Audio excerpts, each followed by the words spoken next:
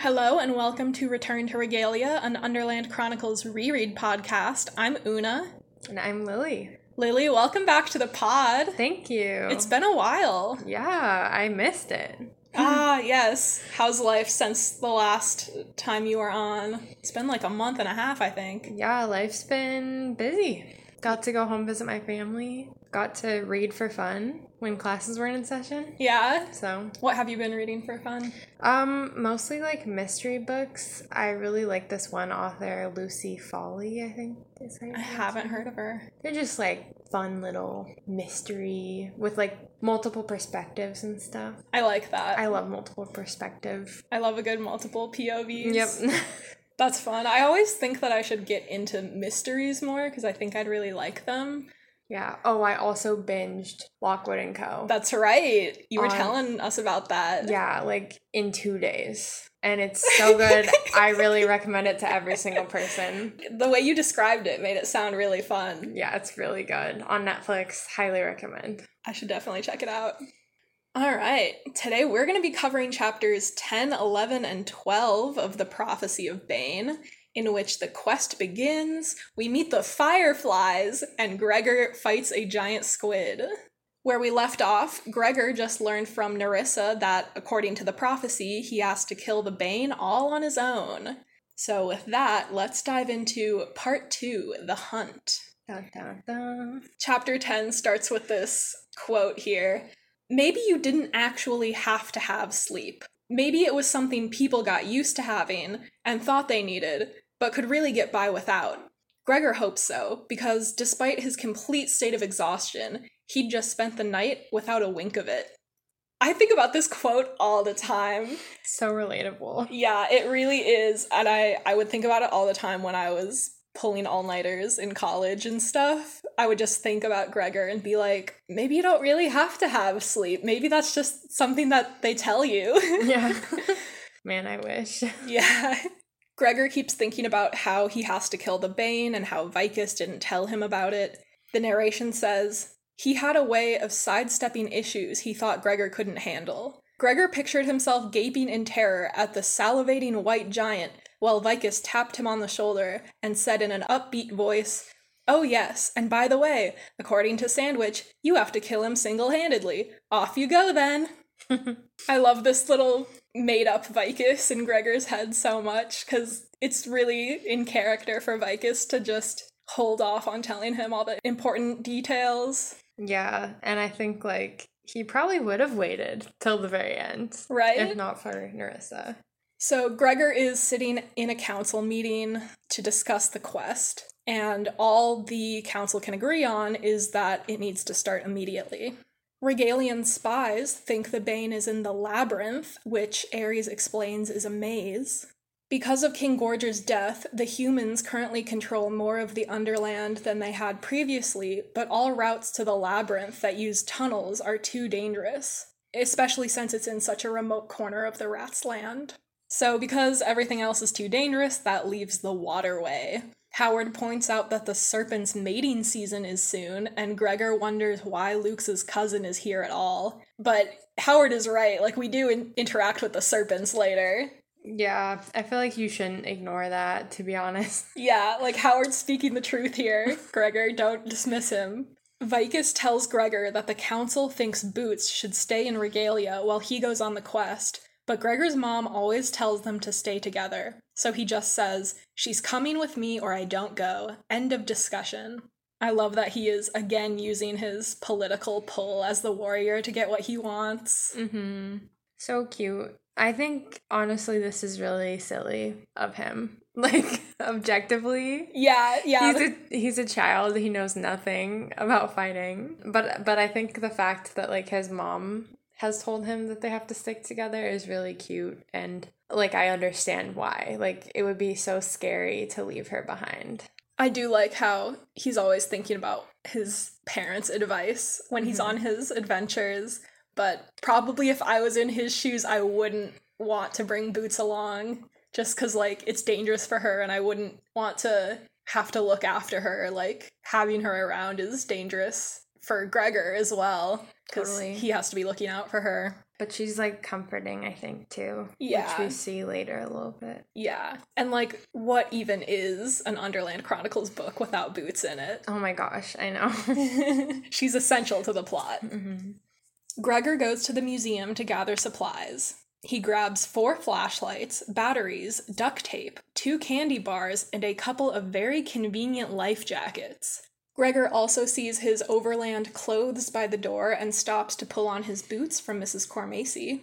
Gregor assumes they'll be flying over the waterway, but when he gets down to the docks, he sees the Underlanders loading up 2 boats. They're long, narrow vessels, each with a huge triangular fish fin attached to the bottom, and more fins along the sides that can be extended and retracted. Are there, like, illustrations, like, fan art of these boats? Like, they're so fascinating. Yeah, I'm sure there must be. I can't think of any off the top of my head, but yeah, just the description of them is really fascinating. I feel like I never fully pictured them correctly as a kid. Like, I was just picturing standard rowboats. Yeah, same. Those were the kind of boats I'd been in as a kid. Mm-hmm. And even now, I have to remember, like, they're described as being 20 feet long. And they say later, like, they're as tall as his shoulders. Yeah, they're, like, deep. Yeah. Yeah, there's not really, like, a deck. Here, we'll get to the boat description in a second. Vicus explains that they'll be taking the bats, but since the waterway is so big, they can't fly across the whole thing, which is why they have to go by boat. Twitch-Tip appears, and Gregor thinks about how he doesn't want to ride in the same boat as her because he thinks she's crazy, which is very rude of him. Yeah, this makes me so sad. Yeah. I mean, yeah, she was acting weird the other day, but come on, Gregor. First impressions aren't everything. Yeah. Dulcet and Gregor get Boots into a life jacket, even though it's too big for her, and Gregor offers the second jacket to Temp. It says Temp only wears it because Boots is also wearing one, and because Gregor manages to explain that it'll help him float. I really think this is so cute.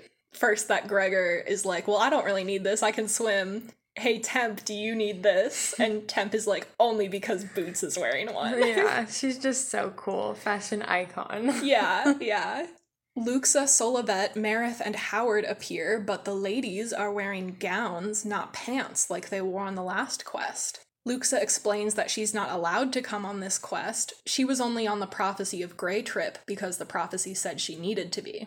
Gregor thinks Luxa should have put up a bigger fight about going this time, and he's a little mad that she doesn't seem eager to join them. But hold that thought, Gregor! She's a good actor. The whole quest group is going to be Gregor, Ares, Boots, Temp, Twitch-Tip, Marith, his bat Andromeda, Howard, and his bat Pandora. Gregor likes Marith, but doesn't want Howard to come along, but Solivet explains that he's a good fighter and well-versed in water travel. Gregor asks about Ripred because, quote, nobody made him feel safer than Ripred when he wasn't wondering if the big rat would kill him. But Vicus explains he already left to go back to the Deadland. I love that line. It's like, yeah, if Ripred's on your side, that's the safest you can be. Except when he's not on your side. Yeah. And you can never really be sure. I feel like he'd be so proud to hear that, like, description of himself. Yeah, he has worked very hard to cultivate that image of himself. Totally. Everyone gets on their bats except Twitch-Tip, who lies down in a boat, and the bats lift the boats out over the river. When they get to the wide open expanse of the waterway, they set the boats down and settle in. Marith introduces Andromeda, who is gold and black speckled, which I always thought was pretty cool. She sounds so pretty. I know, right? Gregor has technically met Andromeda before because on his first night in the Underland when he tried to escape and got attacked by rats, she and Marith came to the rescue and she got hurt. Gregor is worried she still blames him for that, but when she tells him she's honored to meet him, he realizes she's forgiven him like Marith has. Marith also introduces Pandora, who is rust red, but all she says to him is greetings. Vicus flew with them this far, and before he turns back to Regalia, he drops a copy of the prophecy from Nerissa in Gregor's boat. We get a little description of the boat here. It's 20 feet long, and its sides come up to Gregor's shoulders, but there's only a 2-foot wide strip of floor down the middle. There's a wooden mast, which is the only wooden thing Gregor's seen in the Underland, aside from Sandwich's prophecy room door. There are a few seats made out of leather and a lot of supplies like food. This boat doesn't have like a deck, really. It's very narrow, but very long, and it's got these fish fins. It's pretty strange. It's also so hard for me to picture, like, the inside of it. And actually the whole thing. Mm-hmm. Like, I'm having a hard time understanding, like, physically how the seats are there. Yeah, me too. And, like, how the fish fins are attached, like, to the leather. Like, yeah. I don't know. And also, like, the leather must be formed somehow and made, like, taut. I guess the bone frame. It's just a little confusing. Yeah. I keep imagining it with wood, and I have to be like, no, there's no wood on this boat except for the mast. Well, 2-foot wide strip of floor. Yeah, so like, what is the floor made out of? Is it more bone? Yeah, I keep picturing like wooden planks, and I'm like, no, there's no wood. Like, what? That makes it okay. I feel like she could have done a little bit better on the description, to be honest. Yeah, if you have any good boat fan art, please send it our way.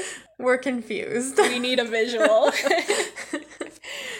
Gregor asks if they're going to eat all of the food by themselves, and Marith says no, but the Shiners will. Gregor asks what the Shiners are, and Marith says, Vicus did not tell you? The narration says, Gregor wondered how many times he was going to hear that in the next few days, which is so funny. It is so funny. People are always saying, did Vicus not tell you? They really shouldn't be shocked. Like, I'm sure he does this to everyone in his life. I know, right? Like, yeah. They know him very well by now. Yeah. Marith explains that on long journeys where they can't carry enough fuel for light, they hire Shiners to help, and theirs should be arriving soon. Gregor looks out and spots 2 flickering lights, and soon a pair of 3-foot-tall fireflies are landing on the boats. One of the bugs introduces himself as Photos Glow Glow and his companion as Zap. Freaking love Photos Glow Glow. Oh my god, I love the fireflies so much. They're I know. terrible. They're so annoying. I love them so much. Me too. The fireflies immediately begin to bicker about who gets to make the introductions, and the chapter ends with Gregor thinking this is going to be the longest trip of his life. Can we talk about, though, like, we both know that as a male, I'm more visually pleasing to humans, Photos Glow Glow said. His rear end blinking in a variety of colors. Zap can only make one color, and it is yellow. I hate you! Yeah, it's just the best introduction to them ever. It's so good. What a pair. I really want to know, like, more about the lore here, because, like, maybe it's later, but someone says, like, oh, these are actually, like, pretty good. You're probably gonna talk about that. No. Sorry. No, it's fine. But, like, why? What's the deal? I know. I need to know, like, if we are looking at Photos Glow Glow and Zap and thinking they're so terrible, like, what could other fireflies even be like? And why are they just like that with every single other firefly? Like, yeah, is this just a whole species of, like, chronically annoying bugs? Yeah, and are they happy? Like, is this normal for them? If it's normal, like, maybe they're fine with it. Yeah, maybe this is just, like, how they relate to each other. Yeah. Yeah. I was wondering, like, what is even the relationship between Photos Glow Glow and Zap? Because they obviously knew each other before getting hired for this job, but, like, are they just coworkers? Yeah. Are they family? Are they... And also, these are, like, human-based names. Yeah. Like, Photos Glow Glow? Like, what? I feel like, I don't know. I love it, because, I mean, photos is light, means light, and then, but glow glow is just, like, it's just the funniest thing as a kid, too. Like, It's just like Photos Glow Glow swoops in and is like, I am he called Photos Glow Glow. And she is zapped. Yeah, she just has like such a short name compared to him. It's funny. Yeah, I mean, maybe it actually makes sense as like a species that like interacts with humans like on a limited basis, that they'd be like, I've heard the word zap. Yeah. I've heard glow. Right. Well, I think that I feel like we were talking about this on the last book too. Just the fact that the animals only speak English because the humans speak English, but they all have their own animal languages. Mm-hmm. So, like, are the spoken names that they use, like Ares, like that's not in the bat language. Mm-hmm. So, like, does he have a whole different bat name that is just, like, imperceptible to human ears? And it follows, like, Rip Red probably has a rat name that's just a squeak, but, like, he either chose the name Rip Red to interact with humans, or, like, he was also given a human name, or a name that humans could pronounce. I bet the Shiners' names would just be, like, flashes of light. Yes. Yeah, that does make sense, though, that they would have to give themselves names that the humans could pronounce, especially if the fireflies are getting, like, hired for jobs. Mm-hmm. Yeah. It's also weird that, like, Suzanne Collins made the difference between, like, male and female shiners, because, like, that's not real. Yeah, and I was why gonna make say, the difference? Yeah, I was gonna say, like, that's so weird, because fireflies can't make more than one color. Yeah. Hi, it's Oona from the future. Apparently, fireflies can change color or emit different levels of light, but it seems, just from cursory Googling, that it'll mostly just be like green, yellow, or orange, or on like a white-yellow spectrum. They aren't able to flash like blue and purple and stuff like that. And it seems that female fireflies are actually more likely to be able to vary the color of their bioluminescence. Anyway, back to Oona and Lily from the past. Nature's disco ball. Yeah! That's what Photos Glow Glow is. No wonder he's so full of himself. I would be too if I could make that many colors. Yeah, I think that maybe she just wanted to add some extra flair to her magic firefly species for the Underland. Give some, like, background for their tension. And yeah. Zap is just, like, constantly feeling, like, lesser, and yeah. That's interesting. Like, why make it a sex or gender? What is it called when species have different characteristics for male and female? I can't remember. I can't remember either. Hey, it's future Oona again. The term we were looking for was sexual dimorphism, the condition where sexes of the same species exhibit different morphological characteristics, like how male deer have antlers but females don't. Alright, back to the podcast. So, chapter 11 starts with the Shiners continuing to argue about everything, which annoys everyone, even Temp and Boots. Gregor asks if Shiners are always like this, and Marith says these two aren't as bad as some others he's met. Again, I need to know what are the stories. Like, what other Shiners has Marith met? Why are they all so horrible? Boots tries to make them be quiet by saying, "Fofo too loud. Shh, Fofo." He gets mad that she can't say his name and insists that he can't understand her. And Twitch Tip says, "Allow me to translate. She said if you don't stop your incessant babble, that big rat sitting in the boat next to you will rip your head off." Oh my god. So intense. This earns Twitch Tip Gregor's support immediately because the fireflies actually shut up after that. Marith and Howard steer the boats through the waves with sails made out of silk, and all the bats except Ares doze off in a clump together. Gregor asks Ares how long it'll take for them to get to the Bane, and he says at least 5 days. It'd be faster if they flew, but no bat has ever attempted to cross the whole waterway before. Gregor thinks Ares could do it because he's so strong, and Ares admits he's thought about trying. Gregor tells Ares about Charles Lindbergh, who made the first solo transatlantic flight in 1927. And I looked this up because I didn't actually know a whole lot about this guy. That flight from New York to Paris took him 33 and a half hours. Whoa. Can you imagine? I never even thought about that. Literally more than a day. And he had enough fuel to do that? That's crazy. Yeah. I never even thought about it taking longer. That makes so much sense because the technology is not what it's like now, but I just always assumed, like, wow, that's crazy. Now I want to see, like, how flights have, like, the duration of plane flights have changed over time. I know, right? Like, when did we get so fast? Yeah, that's crazy. I just think it would be absolutely terrible to be stuck in a plane by yourself for 33 hours. Yeah. That's claustrophobic. That's lonely. You have to be, like, so awake the whole time. You have to, like, eat and Go to the bathroom while you're flying. How did he do that? Literally, I don't want to know. Oh my god. Opens the window. Yeah, God.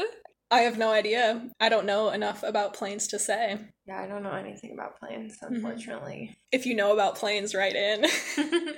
Gregor explains to Ares about planes and says he was real famous. People were mad at him, too, because of something about a war. And then the narration says, there was a sad thing, too, about a baby, but he couldn't remember that exactly either. Do you know about this? No, I figured you would have looked it up and you would tell me. Yeah. So I actually did know about this part because it's kind of like a true crime thing. The baby thing that Gregor is talking about is referring to Lindbergh's son being kidnapped out of his crib, held for ransom, and later found dead. What? I've never even heard of that. Yeah. Lindbergh's son was like, I think it said he was like 22 months old or something, and some guy like kidnapped him and held him for ransom, and they found him dead later. It's like super tragic. That's really sad. Yeah. Because I guess he must have been pretty wealthy to like own a plane and stuff. Yeah. Well, I think he was a soldier, and that's why he got the plane, but I think he was kind of wealthy and famous at that point anyway, because that was in like the 30s after he did his historic flight. But then this case of, like, who kidnapped this baby was a huge thing. It was, like, sweeping the nation. And was it ever solved? I think they did get a guy. I don't know the details. And then about the war. Yeah, so the thing about the war, I'm a little unsure about.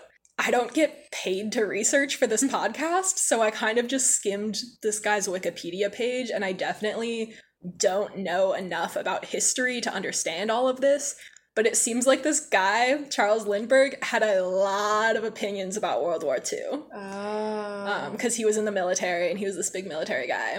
And just from what I read, like, he didn't support the Nazis, but he was kind of into eugenics and was, like, definitely racist.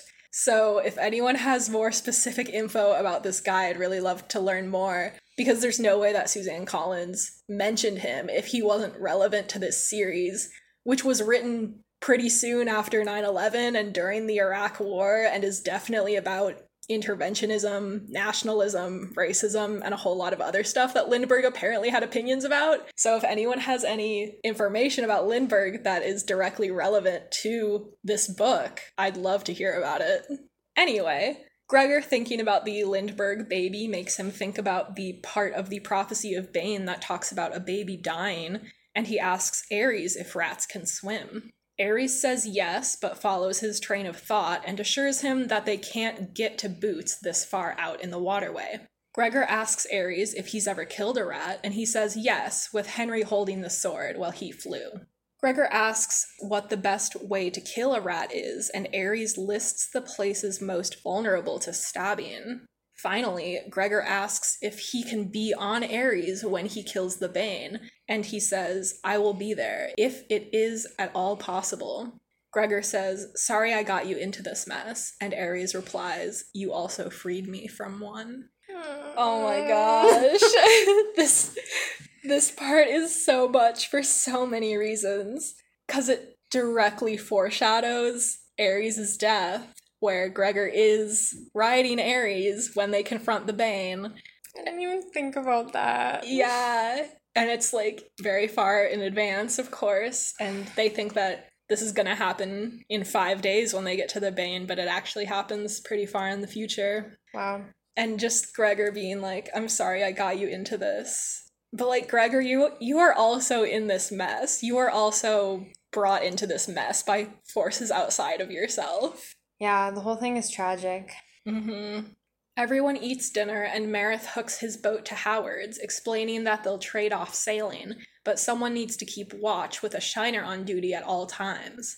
The Shiners start to bicker, but Twitch Tip threatens them into silence again. Specifically, throwing Photos Glow under the bus. Yes. Which I like. Yeah, he's the particular target of Twitch Tip's threats. Gregor volunteers to keep watch first because even though he's tired, he doesn't want to get woken up later after only an hour or two of sleep. This is smart. I always thought that he was pretty smart for this. As a kid, I would be like, if I was on a quest, I'd be like Gregor. I'd volunteer to go first. Yeah. You know? I mean, we'll see, like, how it goes for him. But right. I think that's so smart. Like, I would also hate to be woken up after, like, only an hour or two of sleep. Yeah. I thought about these things a lot when I was a kid. Like, if I ever have to go on a quest. You'll be prepared. I will be, because I read Gregor and I read Percy, and I know everything to look out for. Yep. Including giant squids. Yep. Everyone settles down to sleep, and Gregor lays his arm on the side of the boat. Soon, the rocking of the boat makes him start to drift off. He thinks he feels Boots' hand on his wrist, but then it squeezes him hard, and his eyes fly open to see a slimy red tentacle curled around his forearm. Ah! Can you imagine just like startling awake and there's a fucking tentacle wrapped around your arm? Like, ugh. No, I don't like that. Mm-mm. Especially a huge one. Yeah, giant. And like, in the next scene, they're described, the tentacles, as just coming at them from all sides. Ugh. Which biologically does not make sense. I know, right? There's a limited number of tentacles. Yeah. And they're cutting them all off. Right. I was wondering if maybe there's multiple squids. I was also thinking that. Because when I was a kid, I always thought there was just one, and it seems like Gregor also thinks that there's just one. But then when it was describing all of the tentacles, like, attacking all of the different people around the boat, I was like, maybe there's more. Yeah. Also, just the fact that they're in complete darkness. Like, they're in basically an ocean, and it's completely dark except for this radius of light from Zap and Photos Glow. And the water is dark, and they can't see into it, and it's just the worst. Like, the ocean terrifies the fuck out of me, and just imagining, like, something coming up out of the dark water at you is, like, giving me shivers. Especially, like, this thing that, like, tries to pull you deep under. I know, right? Like, I don't know. I played a lot of Subnautica. Oh my god, I literally can't play Subnautica. It freaks me out so much. It's my favorite game I ever. can't even watch people play it. It literally scares me. I'm so afraid of the ocean. It is really scary, but to me, like, the scariest thing is, like, drowning. Mm-hmm. And there isn't anything in Subnautica that pulls you down. Mm-hmm. Like, I think there's one thing in the sequel that, like, freezes you and then you, like, fall slowly. And that's terrifying. Yeah. And the thought of, like, something grabbing you and fighting, like, doing tug-of-war to pull you down is, like, so scary. Oh my god, yeah. No, I feel like drowning isn't even my fear exactly. It's like, I have a specific fear of sea monsters, basically. Like, giant underwater creatures just scare the shit out of me. Yeah, as you should, honestly. Like, yeah. Later, when we get to the serpents in this book, I'll have a similar reaction to that. Yeah, it's pretty scary. Like, we don't really understand, like, so much about... Sorry, but we really don't understand so much about the ocean. Yeah, literally. And there are giant squids. Mm-hmm. Yeah. Whenever I see, like, in books or in museums, it'll have, like, a silhouette of a human person next to the silhouette of, like, a dinosaur or a megalodon shark or whatever. And I'll just be, like, staring at this little, like, human silhouette, like, trying to imagine how big this creature is and, like, freaking myself out. Just, like, I forget, like, what museum it is. I might be, like, the Field Museum in Chicago, but there's, like, a huge set of megalodon jaws that are just like stood up on the wall so you can see how big the jaws of this shark would be. And I just remember as a kid like staring at it, just like having an intense reaction. Oh like, my god. Something in my ape brain was just going nuts about it. That's funny. Very fair. Like, none of us would do well against a megalodon shark. Yeah, thank God they're gone. Yeah. But not in the Underland, apparently. No. Apparently do you think they have sharks? Dude, I bet they do have sharks. Because if there were megalodons on Earth, they would definitely be, like, hundreds and thousands of feet under the Earth. They would in, be... like, huge-ass caves, yeah, right? Yeah, they would be in, like, underwater oceans like this. I mean, if they have giant serpents, like that, they're basically dinosaurs. What else could they have? Ugh. I'm obsessed with this kind of thing. I think it's so interesting. Yeah, I'm really interested in it too. I just can't think about sea creatures too much. Dude, I when I was in Mexico, I got to swim with whale sharks. And it was probably the most terrified I've ever been. I would never. Yeah, because basically I'm already scared of the ocean and snorkeling. Like, I constantly feel like I can't breathe when I'm snorkeling. Yeah, no, I could not. And so, like, I would be, like, hyperventilating, looking down, and this gigantic mouth would be coming towards me. No. And the thing that's, like, I guess comforting is that their throats are only, like, 10 inches wide, like, around. That doesn't help. No, because I know they would be like, oh, don't worry, like, they can't swallow you. But my thought was, like, again, like, if you get caught in their mouth, like, what if they pull you down? It doesn't matter how big their throat is. It doesn't matter if they can swallow me. The mouth being, like, directly underneath you is, like, oh my god. It was terrifying. Oh my god. It was really scary. I could never do that. I could never let anyone talk me into doing that. I think I just agreed because I was, like, 12. And, like, my parents were like, let's do this fun thing. And I was like, okay. And then I was there and I was like, oh no. That would traumatize me forever. Yeah. Oh god. I'm so glad you survived your encounter with the whale shark. Thank you. Anyway, let's get into chapter 12. After that freaking huge huge tangent. Yeah, no, it's good. Gregor yells as the tentacle yanks him over the side of the boat. His boot catches on the edge, giving him enough time to call out to Ares, but a second yank from the squid pulls him under.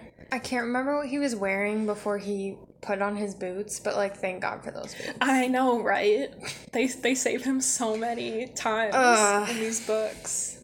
Ares grabs him by the feet and pulls him back up. Gregor manages to bite the tentacle and make it loosen its grip just as Ares pulls on him again, and he is deposited safely back in the boat. Ares asks if he can fight, and Gregor sees tentacles attacking the questers from all sides. So this is what made me think maybe there's multiple squids. I feel like canonically they are solitary creatures. Canonically, you mean in real life? Yeah. So, I mean, either way, it's not very realistic, but either way, it's terrifying. Yeah. Either it's a giant squid with 1 billion tentacles, or it's many squids. I don't like either possibility. No. It's like the question, would you rather fight 1 horse-sized duck or 10 duck-sized horses? Yeah. God. But with squids. Except in that one, there's, like, one clear good choice in my mind. And in this one, like, it's, would you rather fight 1 huge squid with 1 billion tentacles or several huge squids with just a normal amount of tentacles? Right. Like, they're still pretty big, even if they're we're going for the smaller choice, they're still large. Yeah. What would you pick for the ducks and horses? I mean, duck-sized horses. I would love to see a duck-sized horse, personally. Yeah. Yeah. Well, they'd be easier to fight. Yeah, you could just kick them around. Yeah. Marith throws Gregor a sword, and he starts slicing through tentacles. When he sees one go for boots, the same feeling that he got when hitting the blood balls overtakes him, and everything except his targets gets fuzzy. He hacks away at the tentacles until Marith and Boots yell at him to stop, and the world comes back into focus. Severed tentacles flop around on the boat's floor, which is so gross. And Gregor has 4 circular sucker marks swelling on his arm. Boots is crying that she wants to go home. She was splattered with squid slime, and Temp is missing 2 legs. No. Boots starts crying out, "Mama!" And Gregor notes that this is her, quote, ultimate cry of distress. It's so sad that he's like, I wonder what she's seen me do. Yeah. Gregor tries to comfort her, but he worries about, like, what she saw him do. And when she's, like, saying no hitting, like, obviously she saw him fighting. I always think it's, like, tragic when a child feels, like, guilt about the treatment of their younger sibling, because, like, I don't know, in my opinion, like, children shouldn't have to worry about that kind of thing. It's the responsibility of their parents. Right. And obviously his parents aren't here. Yeah, so he has to take charge. Yeah. It's so rough. Howard appears with a bucket of water and starts washing the slime off Boots while singing a little rhyme about washing her toes, and Boots begins to laugh. Howard tells Gregor about how he made up the song for his little sister Chim, and Gregor realizes that Howard is actually way nicer than Stella Vett, and Gregor has been too hard on him. With Boots feeling better, Gregor asks if Temp needs any medical assistance, but the roach assures him that he'll grow new legs. The fireflies are unharmed and enjoying a feast of squid tentacles. Calamari. Yes! Andromeda and Twitch Tip have a couple sucker marks, but Gregor's injuries are starting to ooze pus. Ugh. He says something about it maybe being poisoned before collapsing and blacking out. I love a dramatic collapse. Fade to black. Yes. He has a fever dream about fighting sea creatures in the water while his family reaches for him from the boat. Dream Temp pulls off his legs and offers them to Gregor. This is so scary, but also, I know, right? I feel like he would do that. Yes! He doesn't even think about it, really. He's like, I'll just grow more back. I'll just grow more. And, like, if for some reason they needed his legs, which is a scary thought, like... He would. I feel like he would. Oh, Temp. Very in character of Gregor's fever dream. Yeah. When Gregor finally wakes up, he sees that his arm has been bandaged, and Luxa is smiling down at him. What? Yay! Luxa's here! Thank God, honestly. They need her. Yes, God. That's how the chapter ends. What a way to start a quest. Just right out the gate, we got sea monsters, we got Gregor having his little Rager episode, which we're gonna learn about real soon from Twitch Tip. I'm excited. Oh, yeah. And of course, the fireflies, the stars of the whole book. Nay, the whole series, if we're being honest. It's so true, so true. Yeah, it's a good set of chapters. I'm excited that Luxa is here now. Yeah, it's so funny because, like, when I read the chapter where she was like, oh, I'm so sorry I can't come with you. Yeah. I was like, wait, what? Like, because, again, like I've mentioned every time, I cannot believe how much I've forgotten. And I was like, come on, this isn't even going to be fun without her. And then she shows up and I'm like, oh, it makes sense. Like, yes. Of course she's actually here. Yeah, I love how she puts on a show of, like, coming down to the docks in her gown and being like, so long, questers, I'll see you when you return. Knowing full well the whole time that she's about to ride off with Aurora to join them. Yep. Love her. She's so devious. Yep. Bad girl. Bad girl rebel type. No manic pixie dream girls here. Yeah. And thank God for that. I know, right? God, I love Luxa. Well, thanks so much for joining me, Lily. Thank you for having me. Next week's episode is going to cover chapters 13 and 14. Don't forget to follow us on Tumblr, Instagram, and YouTube at Return to Regalia. If you have questions, theories, or other things that we missed, send them to us at returntoregalia@gmail.com or put them in the comments of this episode. Thank you for listening, and until next time, fly you high.